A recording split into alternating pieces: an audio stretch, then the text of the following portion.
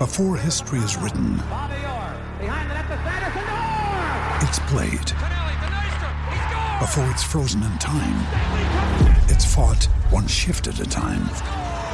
Before it's etched in silver, it's carved in ice. What happens next will last forever.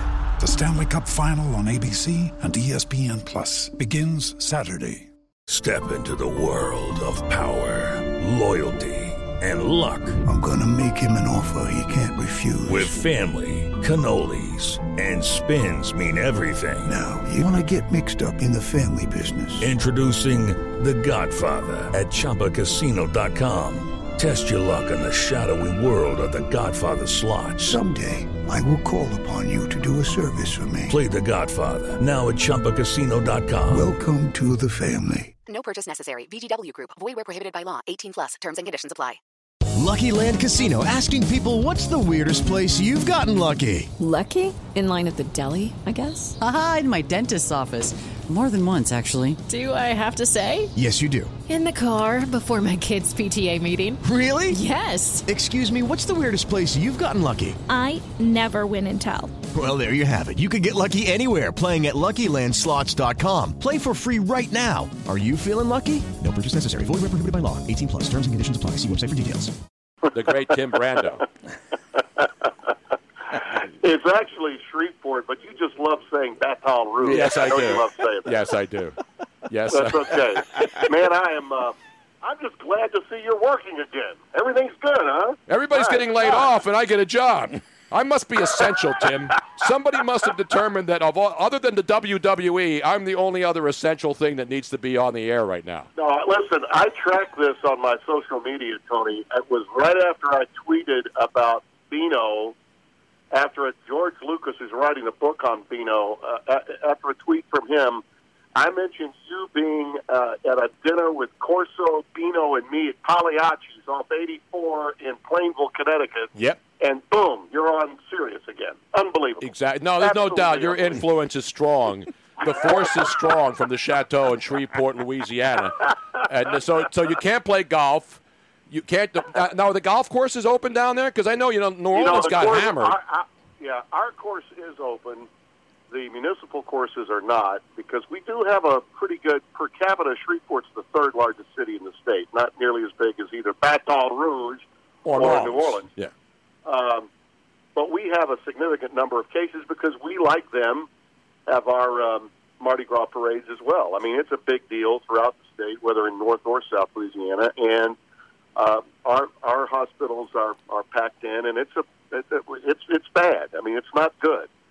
So, but our course where I live is open, but there's very little play, especially during the week. Very little play, and I've gone out and walked the golf course some. I could play, and I think I might just go out by myself and hit a couple of balls maybe later on this week.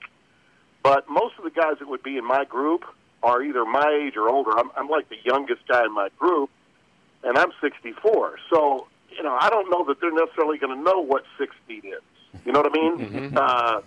What my 6 feet or my 8 feet, 5 feet or 4, I really don't know. Their eyesight's about as good, Yeah, I play with guys where they hit the ball and they go, "Did you see it?" So you mean to tell me you got to be careful when you're with those guys when you're playing senior golf, right?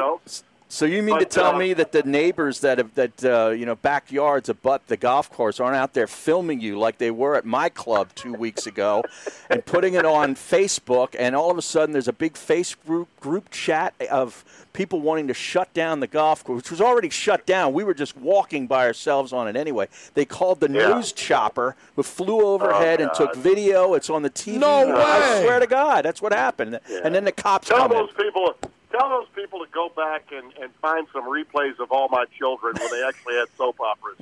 Wow. Can you believe what's happening out there? It's ridiculous, Tim. I didn't even realize you were a left-handed golfer. Oh, yeah, absolutely. I was a lefty baseball player, pitcher, first baseman, where all slow white lefties should play. Mm-hmm. My bio read like this back in 1973, Tony. It was slow white lefty with occasional power, can go deep occasionally, but will never get a leg hit. That's what my media bio said at Fair Park in 1973. Yeah, I'm a lefty, and now, it's great because more left-handers play because you actually have the equipment. When we were kids, when we were in high school, you couldn't find a left-handed iron anywhere. They didn't exist. So I didn't start playing golf until my knees got skinned up, and I was playing in the Hartford Morning Softball League with the ESPN Bombers back in the day, and John Saunders he saw these horrible, the late great John Saunders sees my knees, and he's like, what are you doing? I said, well, I'm playing fast pitch soccer. You're 31 years old, for God's sakes. You need to play golf. So it's a wonderful country in so many ways. White Southern Republican learns how to play golf in Connecticut from Black Canuck. Exactly right. An interesting thing, you know what? Merrill Reese, the voice of the Eagles, was a great tennis player. And then he had knee and back problems, and he took up golf and is now a really good golfer, too. People are funny. They're on the Twitch stream saying, this is your daily "Are the golf courses open?" update. That's right. It seems like every day we talk to, whether it was Jim Nance last week or Rich Lerner from the Golf Channel yesterday. Yeah. Everybody listen, I haven't played golf, I don't know, in 7 years. So I'm not exactly a guy who's like chomping at the bit. I love to go out and hit it around. Well, me and my wife are pissed. Yeah, I mean, a lot of people are pissed off. Listen, if I don't play golf again ever, my life is not going to change. But I like to go out there and say, where did it go? Did you see it? Every once in a while, too. We all do. By now, I would have played at least 3 rounds, sometimes 4 a week. I would have already been in at least one Pro-Am, and the Byron Nelson Pro-Am would be coming up, which is where I almost had my hole-in-one. Like, the greatest moment I've ever had in golf was the Dallas National. And, oh, by the way, it was a camera hole, Tony. And you know how guys like me are when we see a red light. It's like, oh, my God, it's time to make it happen, I rattled the stick. They had a camera at the tee that would video it, and literally I hit the flagstick, and these guys behind me are jumping up and down. It looks like I actually got the hole-in-one. I didn't. It bounced off about 2 feet, and I tapped it in for my bird. But, I mean, I'm jonesing for golf. I mean, this is my therapy, and I haven't had any of it, and that's been the tough part. Now, the good news for me is I've got these grandbabies that I can FaceTime with. I've got a 3.5-year-old granddaughter in Mississippi, and I've got a 2.5-year-old grandson, named after Spencer Tillman, by the way. First name is Spencer. Beautiful. And then little Amelia is 3 months old, and so I'm FaceTiming with them, and that's another reason why I haven't played is because I think my daughters are like, Dad, you go out with those grungy old people. I don't want you anywhere near my kid, so stay away from the golf course until such time as we know it's safe. So. Speaking of Spencer Tillman, he tweeted this morning. By the way, he's not following me, which is an outrage. But I gave him love I'll back. Fix that. He tweeted out about Houston Methodist down there is one of the hospitals that has one of the testing things that's just been approved. And so we're seeing all of these great medical facilities coming up, and Houston Methodist is one of the first in the country, I believe. And he tweeted about. On the board. He sits on the board of Houston Methodist. Wow! No, it was great news from down there at Houston Methodist on again one of the coronavirus not treatments, but certainly testing methods that are being discovered every single day, and so many companies now coming up with this stuff, which is great. Yeah, so much out there. I don't know about you, but I do find myself at home watching probably way too much cable news, and I'll watch some of it during the day, and then I just grow so tired of it. And it's that kind of news, all right, Tony, that's not out there, that they're not covering. I want to know where the form of treatment is right now and what is working best, and none of them are telling me. I'm getting the same rhetoric every day. Now, I can't watch cable news at night because all that's opinion-based, and I don't care whether you're on the left or the right. I can't stomach any of it anymore. Me neither. I don't even have it on. I literally don't turn it on at all during even the 5 o'clock updates. I just get the crib notes later on at night. Yeah, I just go see what happened today, and then I see that this and that, and Trump's yelling at this person and that CBS, all that other stuff. Right. You're right. There's too much noise. But we got to get to sports because college football is your bailiwick. Was that your bailiwick? Would you say? Yeah. Is that your bailiwick right now, Tim? You say that one more time, I'm going to get excited. His bell cow. Underused word, bailiwick. Bell cow. Oh, golly, that's not bell cow. College football is, in fact, Timmy B's bell cow of all sports. No question about it. And there's Major Ogilvie back deep at the 5-yard line. Here's the kick from Hamp Green. He's got it at the 10, the 20, the 30.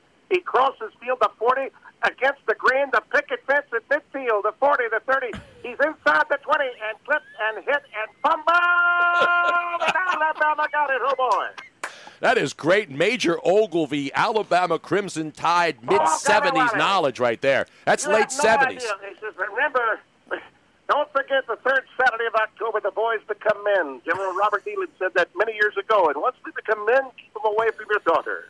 Okay, sorry. Now, people are checking in, and they're saying, ask Tim about announcing the Easton versus Pittsburgh game on ESPN back in '89. Yeah, that was a cable high school football game. Guess what? And I can't remember which team, but the head cheerleader, I think, for Phillipsburg was dating the backup quarterback who was a safety who had to come in and quarterback because the starter got hurt late in the game.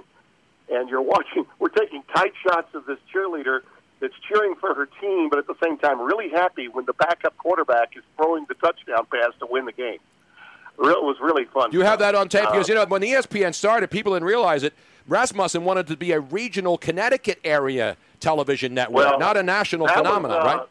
That was a great Mike Oresco idea, now the commissioner of the American Athletic Conference. And he's done such a marvelous job since the Big East thing. They had to reform it, and he was in charge of programming for college back then. And I later worked with him at CBS, too. He made that wonderful deal for CBS that is finally going to go away when, I guess ESPN takes it over in a few years. But that $55 million deal for what is the number one rated college football game every week that I was a part of for 16 years, the SEC on CBS. Anyway, his idea was, let's put a high school football game on while the parades are on the networks. So let's do it at like 10 o'clock in the morning. And I'll never forget, I woke up the morning, and I'm not sure if it was the Easton paper or the Phillipsburg paper. Ned Bolkar was at Notre Dame at that time, and he's a Phillipsburg kid. And I'll never forget that when I ran into him covering Notre Dame, he was on that national championship team. He was so pumped up because, Phillipsburg was playing against Easton. But I'll never forget, I opened up the paper the day of the game, and it said, the game, the nation, the cable. The Easton Red Rovers. That's great, Easton Red. Another thing, we were talking with the great Lisa Ann from Easton, along with Larry Holmes and Crayola, and a lot of Easton talk the other day. Yeah. But you spent time up there in Easton and Phillipsburg. Everybody knows, you're... Lee Corso and I did that game, believe it or not. Wow, that is awesome sauce. But no, I'll never forget those fun nights on Friday nights at Pagliacci's. Keith Olbermann, Beano Cook. Oh, man. Lee Corso, who looks exactly the same as he did back in 1992, still out really there, does. Still cranking it every Saturday, man. He's unbelievable. Yeah, and by the way, I don't care if they have to have a crane to bring his ass out there to put that mascot head on. They should still do it. Okay? That's like, to me, he should do that until the day he dies. As long as he wants to do it, that's the best 5 minutes of sports television every week in the fall. I mean, it is. It is absolutely great. It is great. And Beano, the greatest times with Beano. Wait, Paul. Brando, you're the very, very best. Unless, of course, you're on with Bruno, and he's the very, very, very best. I had the greatest relationship with Beano Cook, who I met through ESPN, and he was the athletic director. He was the sports information director at Pitt, sports information director. For Pitt for many, many years, and then ESPN hired him. One of the absolute greatest human beings you will ever know, and it was an honor to work with him. He used to go after Gammons and those baseball hacks in our newsroom all the time. he would come in and say, hey, Gammon, are you going to do another 7-minute soliloquy on collusion? For crying out loud, you've done more minutes on collusion than I have chins on my body. We used to do an over-under count each week on the number of Beano's chins. It was a bet inside the studio. Wow. He was the best. We all loved Beano. Yes, we did. Those were great times. They're never to be duplicated, Tony. We'll never have those kinds of times because they're gone. I mean, it was so much simpler and so much more enjoyable, and yet, of course, helps set the template for what would later be known as political correctness. Exactly, yeah. Beano Cook right now doing a Saturday night appearance with me talking about college football. I would have they'd have to have a dump button in the studio. That's must listen to radio. Absolutely. So You're unbelievable. I know you were about to get to something really fun about football, and you mentioned bailiwick, and we went in a completely different direction. All right, so college football. Here's the biggest question, Tim, because now we're hearing from some people. We can't have sports now until we have a vaccine, and that could be 18 months away. I don't know if that's the case. That's what we're hearing for going from one extreme to the other. Your thoughts? Yeah. What do you think is going to happen? Because the biggest question is, college football. The student athletes go back and start practicing before the rest of the students go back, who, by the way, haven't gone back, and neither have the student athletes. Right. Well, I don't think, number one, that the players necessarily have to have students back for them to be back, because you're right. They always report early. So they're going to have to be able to report, though, within 40 days of the season starting. I think the critical time period will be June 1. All right? If we have movement towards players being able to report, especially freshmen, being able to report by, say, the second week of June, then I think we're okay. As it relates to the student body, I think this will be a president's decision ultimately, and if schools do not open, I don't know from a political point of view whether they'll be in a position to have the optics of games being played without schools being in session. I think that's a very real circumstance that has to be investigated. But what's going on out there now, what you're seeing discussed on a daily basis, and listen, guys that are high profile in my profession, if they feel it necessary to say, well, I believe this or I believe that, okay, if that's what you believe your brand is, then go for it. But I, for one, I will make observations and or predictions based on, hopefully, 4 decades of knowledge about college football. All right? I have no decades of knowledge about medicine, okay? I'm not a doctor. I never played one on TV. And anytime the science fair was going on, I was probably on a speech and debate trip somewhere, okay? I want no part of that.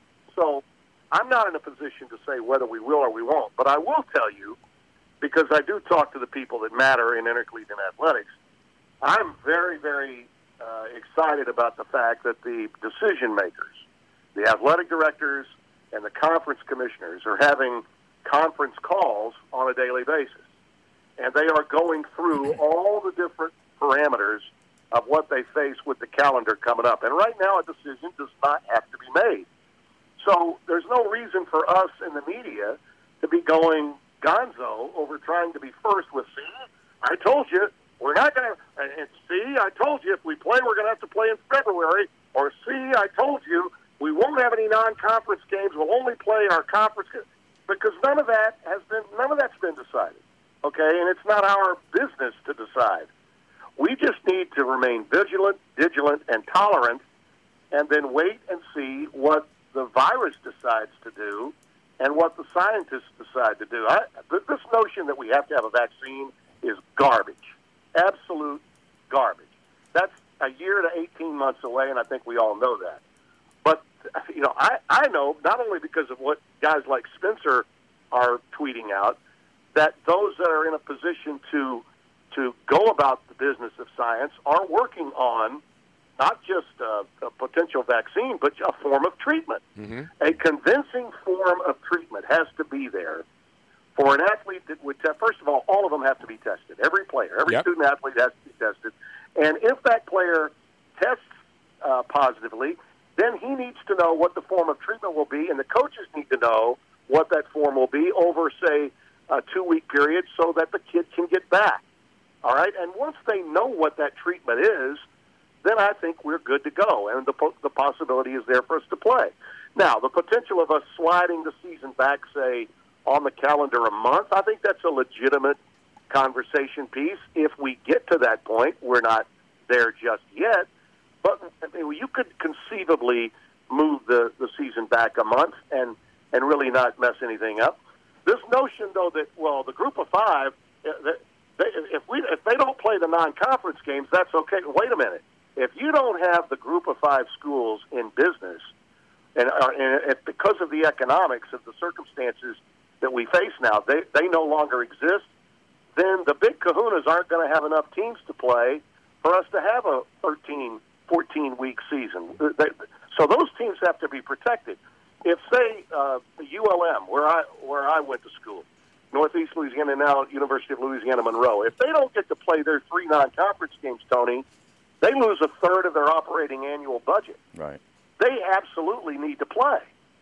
And those schools provide a service for the bigger schools so they can have a 13-game schedule. Without them, they're not going to have that. So everyone needs to be involved, and I think they are involved. The Power 5 commissioners know that the group of 5 commissioners, led by Oresco, Craig Thompson out at the Mountain West, and several others, obviously the MAC and the Sun Belt Conference and Conference USA, they have to be in on this as well. There are 10 conferences in college football that all have to be in on the mix, and I think those contingency plans are being discussed daily. And listen, I understand through some prisms where a former player is concerned about maybe his kids that are playing Division I football. I think that's where Herb Street was coming from when he made the statement he was making. And I understand that. I like Kirk, and I get that.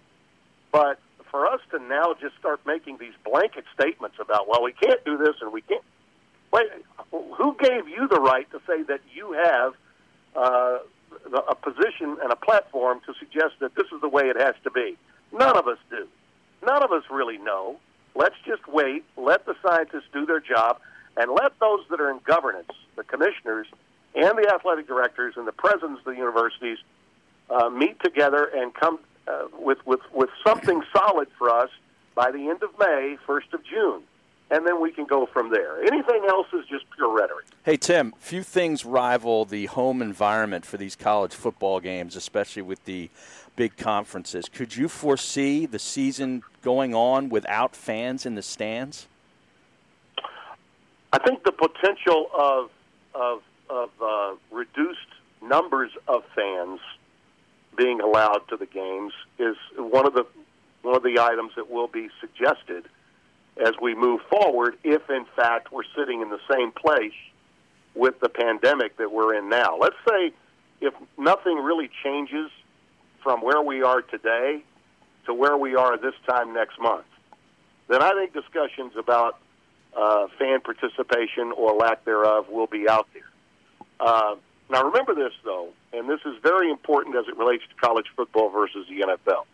The NFL can operate with very few fans because it's basically a league that's finances are based solely on the incredible, enormous amounts of money that they make from their television rights.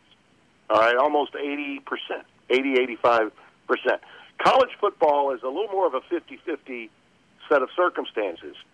The monies coming into the Big Ten and the SEC are certainly much larger than you see in the Pac-12, by example. It's larger, but not as larger in the SEC and the Big Ten than, say, the Big 12 and the ACC. It's significantly larger than the Pac-12. The gate really is important to the schools. That's why you see so many schools in the power conferences. That's why the NCAA let their presidents adopt the extra games, because they wanted an additional home game to get the revenue.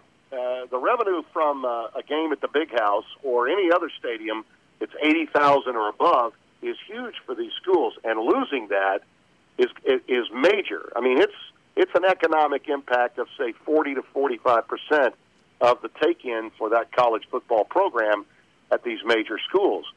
So they're going to have to think long and hard before they turn that away. Now, remember, that doesn't mean the fans show up, but the season ticket allocations are so great and the money's so big that that's something I don't think they're going to go and say, well, we can do without that. I think college football governors and those that are in positions of power believe that they need to hold on to their fans as best they can. But is it still worth the season going on if, in fact, fans are either reduced access and the television networks can still carry the games? Yeah, I believe you could do that and certainly lose less money.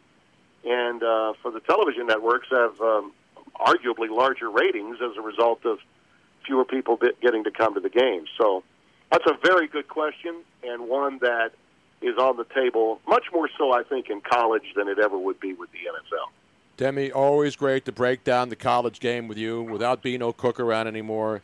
You're my go-to guy when it comes to college pigskin, my friend.